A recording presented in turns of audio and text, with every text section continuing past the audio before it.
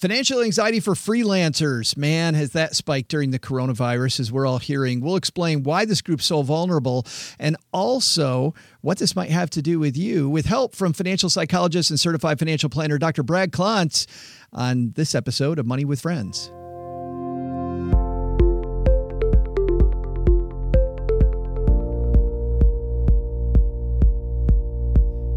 Welcome to the Money with Friends podcast. I'm Joe Salsihai, coming to you live from my mom's half-finished basement outside Detroit, Michigan, where we make the Stacky Benjamin Show.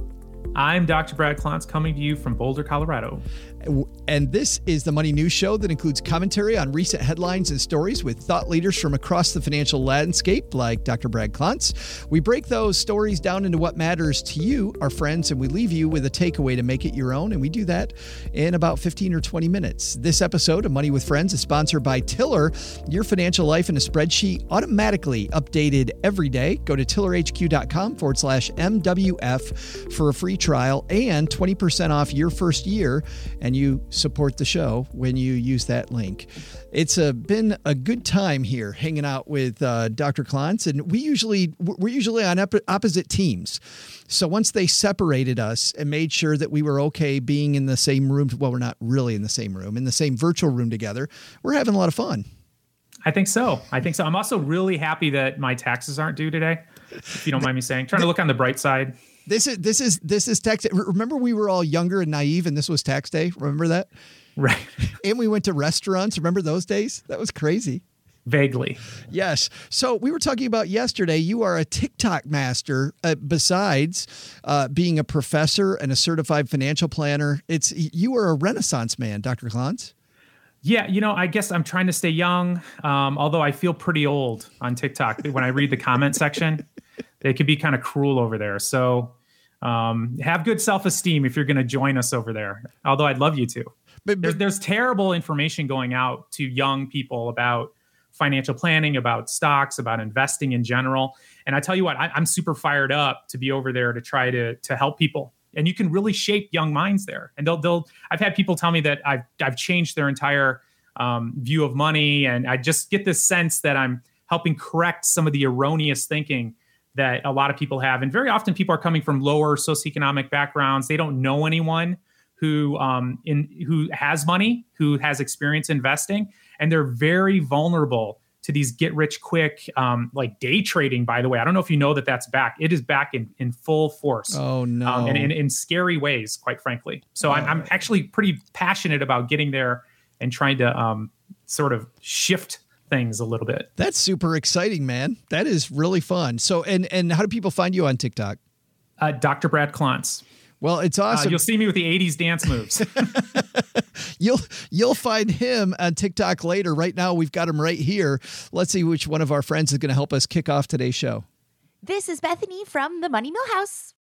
The Money Talking Party starts now. It's time for Money with Friends. All right. This piece, my partner Bobby picked, and this comes to us from Reuters, written by Chris Taylor. Your money, freelancers have, quote, the perfect storm of anxiety because of COVID-19.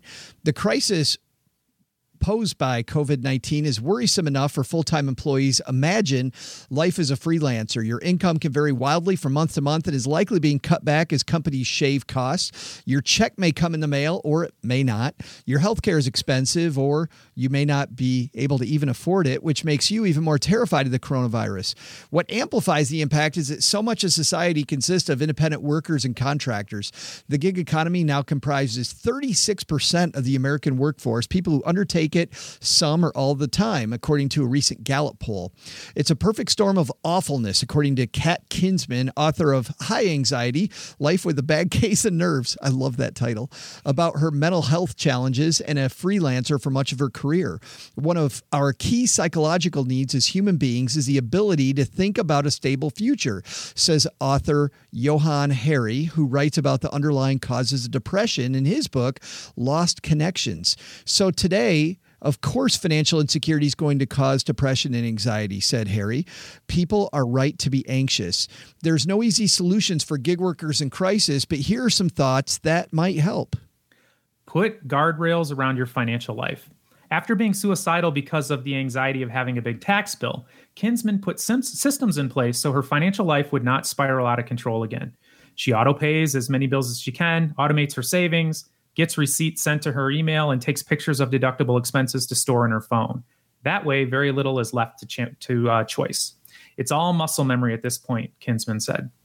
Take the help. There are multiple levels of state, federal, local, and corporate response to the crises, so take advantage of those before depleting emergency funds. The federal stimulus also makes a special pathway for gig workers to receive unemployment benefits based on recent earnings, plus 4 months of additional payments up to $600 a week. It's administered through state unemployment assistance programs, so research local requirements. Buttress gig work with steadier part-time employment. Sarah B., you can help me with that last name if you want, a Los Angeles resident who is a comedian, actress, TV writer, and author of Real Artists Have Day Jobs, suggests balancing gig work with something part-time but more stable, as she does in the digital marketing sector. That can hook you into positive elements like affordable health plans and help cover for slow months when independent gigs dry up. The interview was conducted before U.S. COVID-19 shutdown. Yeah, the piece goes on to talk about researching mental health health resources, and just all of this super important right now. It's funny, Brad. Most of our listeners I know are not freelancers, and yet I think about the number of times that people change jobs today. I almost feel like we should think of ourselves as freelancers so we get over this anxiety of every time something changes that I have to go through this angst. Yeah. The other thing too, that I think is true for many people are looking for side hustles and side gigs. So they might already have full-time employment or part-time employment. So they're looking for other ways to have income sources. And wow, if this time isn't a total testament to the value of having multiple streams of income, I don't know what is. And one of the people interviewed in that study talked about maintaining a part-time job while trying to go out on their own. And I got to tell you, I've been a huge proponent of that in my own life. I spent 10, 15 years building up side businesses before I let go of my steady paycheck, because I'm frankly somewhat risk averse in that sense. Yeah. And I have a family I wanted to take care of. So I think that's one of the things we can take from this experience is this value of having those multiple streams of income. Does that decrease anxiety as well? Like writing down, what am I learning from this? I think so. There's always an opportunity in the crisis, and that's kind of what we need to be looking for. And so perhaps for example, like I tweeted about this, like telling people that they should have had an emergency fund isn't really nice. Right. It's like, okay, got it. Thanks. That's not very helpful. But on the other side of this, if you have experienced what it was like not having one, keeping you up at night, anxiety, worrying about what's coming tomorrow, and if you really let that settle in, and we talked a little bit last time, we talked about blaming yourself. And we've done a lot of studies on ultra wealthy people, the psychology of wealth compared to middle class and people of lower socioeconomic backgrounds. And this concept of blaming yourself, taking responsibility, is associated with higher net worth, more successful people. And so I'm always looking for opportunities to blame myself. And so whatever sort of anxiety you're dealing with in this current crisis, there's tons of value in looking at if there was anything you did. And by the way, just assume there is. That's also really helpful too. Assume that you helped create this mess for yourself, because therein lies the gold for you to mine, harvest, and set yourself right so you're more protected next time something like this happens. And by the way, something like this is going to happen again. But it's interesting you say that, because I feel the push societally is to always shift blame to somebody else, right? To not declare that it's my fault. Right. And, just like back in 2008, there's plenty of blame to go around. Well, obviously, we can blame a virus now. Right. And that virus certainly does hold some responsibility. And last time, though, we could have blamed, greedy lenders or banks who were giving me money they shouldn't have loaned me. The only reason I bought that house that I can't afford is because that bank loaned me that money. There's tons of targets for you to blame. And sure, they all share blame, but none of that blame is helpful for you. What's really helpful for you is to try to take even more responsibility than perhaps you even deserve, to better protect yourself next time. And by the way, my wife loves it on the days when I'm blaming myself for everything. I bet she does.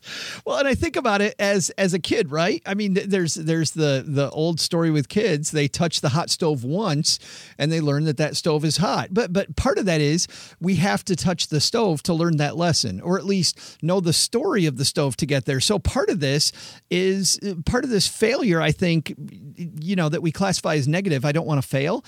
It seems like what you're saying is failing is a good thing. Absolutely. And there's a couple things on that. Number one, they've done studies on millionaires, and the average millionaire will report approximately 3 devastating financial failures in their lives. The average non-millionaire, slightly less than 1.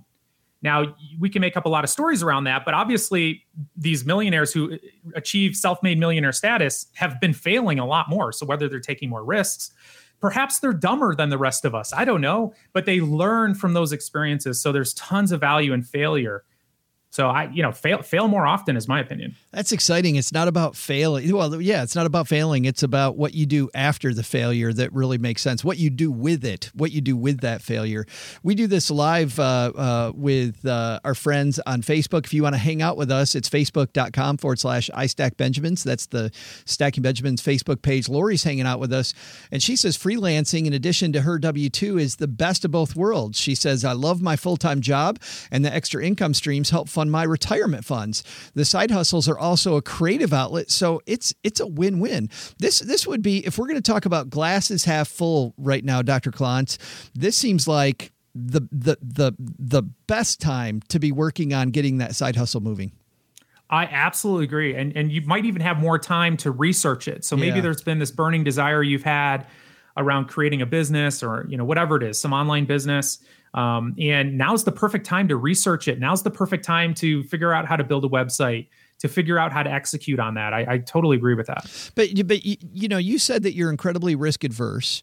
You manage money for other people. How do you look at things like being self-employed when you're risk adverse? I would think that you worry all the time. Yeah. So I think I'm much more aggressive when it comes to investments. I'm much more risk averse when it comes to income, because I have kids, I have a wife, I have a status, a life status that I am very attached to maintaining. And that partially comes from, I grew up in a lower socioeconomic environment, and I don't want to go back there. It's not so much fun. So I am much more risk averse in that area. And so for me, it's always been, and it also coincides with my desire to do a lot of different things. So I've always had a hard time picking one thing. And so I've always had 3 or 4 jobs, and I probably always will. I love what Annette says here with us. She says, just try something new. If it doesn't work out, try something else. What I like about that, Brad, is I love this idea of thinking about my life as research, right? That I'm keeping this learning mentality. I love that too. And one of the this is making me think about one of the huge emotional catastrophes that people have.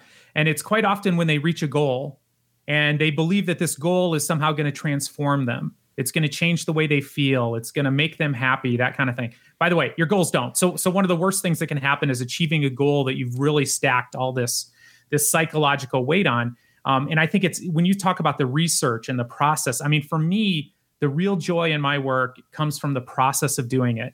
And we have to find joy in that, because there really is no joy in the result. There really is no joy in reaching that goal. Think back to the present you got as a kid for your birthday. It's like really awesome for a day or two, and then you forget about it. And this is sort of how we're wired. It's that hedonic treadmill we all have. So for me, it's immersing yourself in the process. That's where the joy is. I love that, because back when I was a financial planner, I was always frustrated with people that felt like they would deny themselves everything now for this future that may never come. It was so frustrating. And you'd see it with 2 groups of people in general, and you may see it with more, but I saw it with people when they were on a quest to quickly get out of debt. And then they finally get out of debt and they felt like they were going to feel this big feeling of freedom, and they felt nothing. And then they went back into debt again, unless we could get them focused on the next thing. And then the second one was when, and this is big yesterday we talked talked about the FIRE movement on the show. A lot of people, chasing early retirement. They felt like they get to retirement and they were going to feel like they're this different person, and they get to retirement and they're showing up with all the same emotions and now without a job. Right. Without a job, without any friends, without right. a purpose in life. I mean, you basically, in some ways, rob yourself of all the things that are required for us to immerse ourselves in our lives and actually experience joy and happiness. And I think it's so, it's so funny when you talk, Joe, about this with money and you talk about how, money's not going to make you happier. Like everyone who hears that goes, oh yeah, but they're doing it all wrong. Not me. Like if I won the lottery, I would show you how to do it. I would show you how to be happy. Now, so I know that everyone's thinking this as I say that more money won't make you happier, but it's actually true. More money won't make you happier. And so what I would really encourage you to do, and this is actually a perfect time to do it because we're in the midst of this crisis. Things are terrible. They're horrible. And if you can practice on going through your day-to-day life, finding joy, immersing yourself in wonderful experiences, and they're all around you. These opportunities are all around us. This is incredible practice for being happy throughout your life. If you want to be happy, as a multimillionaire, you have to learn to be happy right now because otherwise you won't. You sound like Marie Kondo a little bit. You spark joy every day. Isn't that a better way to go through the day? It totally is a better way to go through the day. So. I love it. Yeah. If it sparks joy, keep going. I really like that. I thought that was fantastic. And I interviewed another gentleman who had a similar philosophy, Ken Honda, who talked about that, practicing gratitude and thinking about gratitude and how important that is. But the other thing I like about that is that, and I noticed the conversations you and I have had today and also yesterday, Dr. Klontz, really focusing on the piece of life that you can control, especially in this time when we feel like we can't control months. I think that's incredibly important. Absolutely. And that's the research around anxiety talks about that too. It's looking at, what can I control? And the other thing too is like to step back a little bit because your anxiety is basically built to keep you alive when something's going to kill you. Okay. So that's what your anxiety is meant for. It's a very great thing. I mean, you need to have some of that anxiety or you would have died a long time ago. So you need to have some of that anxiety, but it's important to keep things in perspective. Like, how much of a life changer is this for you? Even if everything goes bad, even if you lose your house, is it really going to kill you? There's, as we talked about, millionaires have had multiple failures, multiple massive financial failures. So maybe this is just your first or second one, along a path of success for you. So keeping things in perspective, really important. I'm reminded of this story. I'm a Disney fan, and I remember the story of Disneyland is opening, and you may have heard this already, but I'm sure people listening have not. He's Walt Disney at the end was very, very much out of money as they were creating Disneyland, and he got most of the firms that they worked with to take on an equity deal where he gave up pieces of the park and promises of money later and all kinds of stuff as Disneyland was way over budget. And he's riding around in this golf cart with the chief engineer the day before it opens. And of course, Disneyland's opening was disastrous and the park was not ready. And the guy kept asking Walt Disney, he said, what if this fails? What if this fails? And Walt Disney turned to him and said, I've been bankrupt a number of times. It isn't that big a deal. And it's exactly what you're saying. Yeah, I love that. I love that philosophy. And also keep things in perspective. Like if you respond to this emotionally as if it's life or death, I mean, that's what actually could kill you. Yeah. It's usually not what you're facing. Yeah. Wise words. In just a moment, we're going to have our big takeaway here for this piece on not just on freelancing, but really on facing so much uncertainty like freelancers do every day. One thing you can make certain, though, is tracking your money. And the way I like to track my money is with Tiller. Tiller is a fantastic place to track your money because it's based on a spreadsheet. I'm not really a spreadsheet guy. Are you a spreadsheet guy, Dr. Klontz? I do like spreadsheets. I wish I liked spreadsheets more because most of my money nerd friends love spreadsheets. What I love about Tiller, though, is that where I am predisposed to use apps, I've never found an app that does everything exactly the way I like it. It usually has some annoying features. Well, with Tiller, I get the power of a spreadsheet so I can delete all the stuff I don't like and just keep the pieces that I like. And the cool thing is I don't have to create the spreadsheet from the ground up. That takes a lot of time. I feel a lot of anxiety around creating a spreadsheet spreadsheet that will work for me. Instead, there's a whole community of people that create spreadsheets, so I can glean and use their spreadsheets and then cut out the stuff I don't like to get exactly what I want. And it's automatically updated every day from my investments, from my bank, from everywhere. So to check it out, you can check it out for free at tillerhq.com. But if you use tillerhq.com/MWF and you decide to buy it, you'll get 20% off your annual subscription. So big thanks to Tiller. Dr. Klontz, what's our takeaway here? I think that one of them is that anxiety, it's real. You're not going to be able to fight against it. It's just part of the process of being human in times of uncertainty, and there's tons of uncertainty. And when markets go down, there's always uncertainty. We're not sure what's going to happen next, but try to keep your frame of reference. So that's one of the things I would encourage you to take away. Like if you're looking at your income, if you're looking at what's happening in the stock market, just understand that your frame of reference in that point is within a matter of 2-3 months, maybe 6 months, maybe even a year. Life is so much longer than that. And we're going to get through this. We're absolutely going to get through this. We're going to get on the other side of this. And so what I'd encourage you to do is think of your future self. So think of yourself a year or 2 years from now. Looking back to right now, what kind of person do you wish you had been? What do you wish you would have done? How do you wish you would have used this time? Knowing full well that this is all going to be over. Think about what you could do to make the most of this time, whether it's being a better parent, a better partner, a better spouse, whether it's spending time looking into that business because you want to diversify your sources of income in the future. Looking at it from that lens, it actually is going to make, I'm actually kind of excited as I'm talking about it because there's more I can do. So I think that's a really helpful takeaway. I think that's incredibly helpful. And I think about focusing on those things that you can control and also getting those demons out in the open that we worry about. I think the more we address those things and put them down on paper. I remember a coach telling me once, Dr. Klontz, that our brain is incredibly smart and these fears that we have are real and they're smart fears. They're not dumb fears. And when we try to put them away and say these aren't valid is when we make a mistake. Instead, write them down. And as we write them down, what we find then is our brain is also smart enough to think, well, now that I've written down what the problem is, what's my solution? And your brain over the next series of days will come up with the things that you can control to help with that and kind of give your brain a little credit. These aren't the fact that you are fearful of stuff just means that you should get it out in the open, look at it and create a strategy.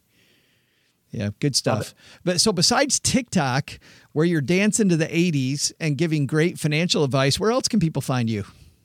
Yeah, so bradklontz.com, and I'm on all social media as Dr. Brad Klontz. Yeah, and you will find, by the way, a link to Dr. Brad Klontz and all of our fantastic cast on our show notes page at moneywithfriendspodcast.com. Thanks a ton for hanging out with us again this month. Sorry you didn't get to hang out with Bobby. I know that's way more fun for you, but I really enjoyed getting to hang out with you. You're not as bad as they say. I don't know why they talk like that about you. I don't know either. I try to fight against it. On behalf of Dr. Brad Klontz, I'm Joe Saul-Sehy. We'll see you again back here tomorrow with Kristen Wong on Money with Friends. Bye-bye.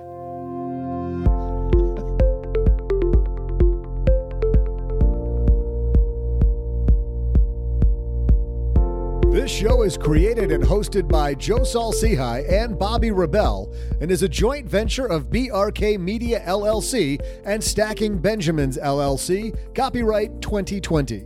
Ryan Sini and Nicole Thornhill from Pro Podcast Solutions engineered this show, and Ashley Wall is the producer. For a list of the thought leaders who appear on the podcast, head to our website, moneywithfriendspodcast.com. You can also check out our schedule for upcoming recording sessions so you can join us and be a part of the show.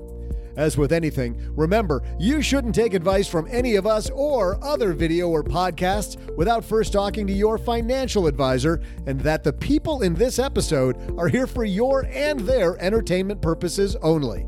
I'm Joe's mom's neighbor, Doug, and we'll see you back here next time with another episode of Money with Friends.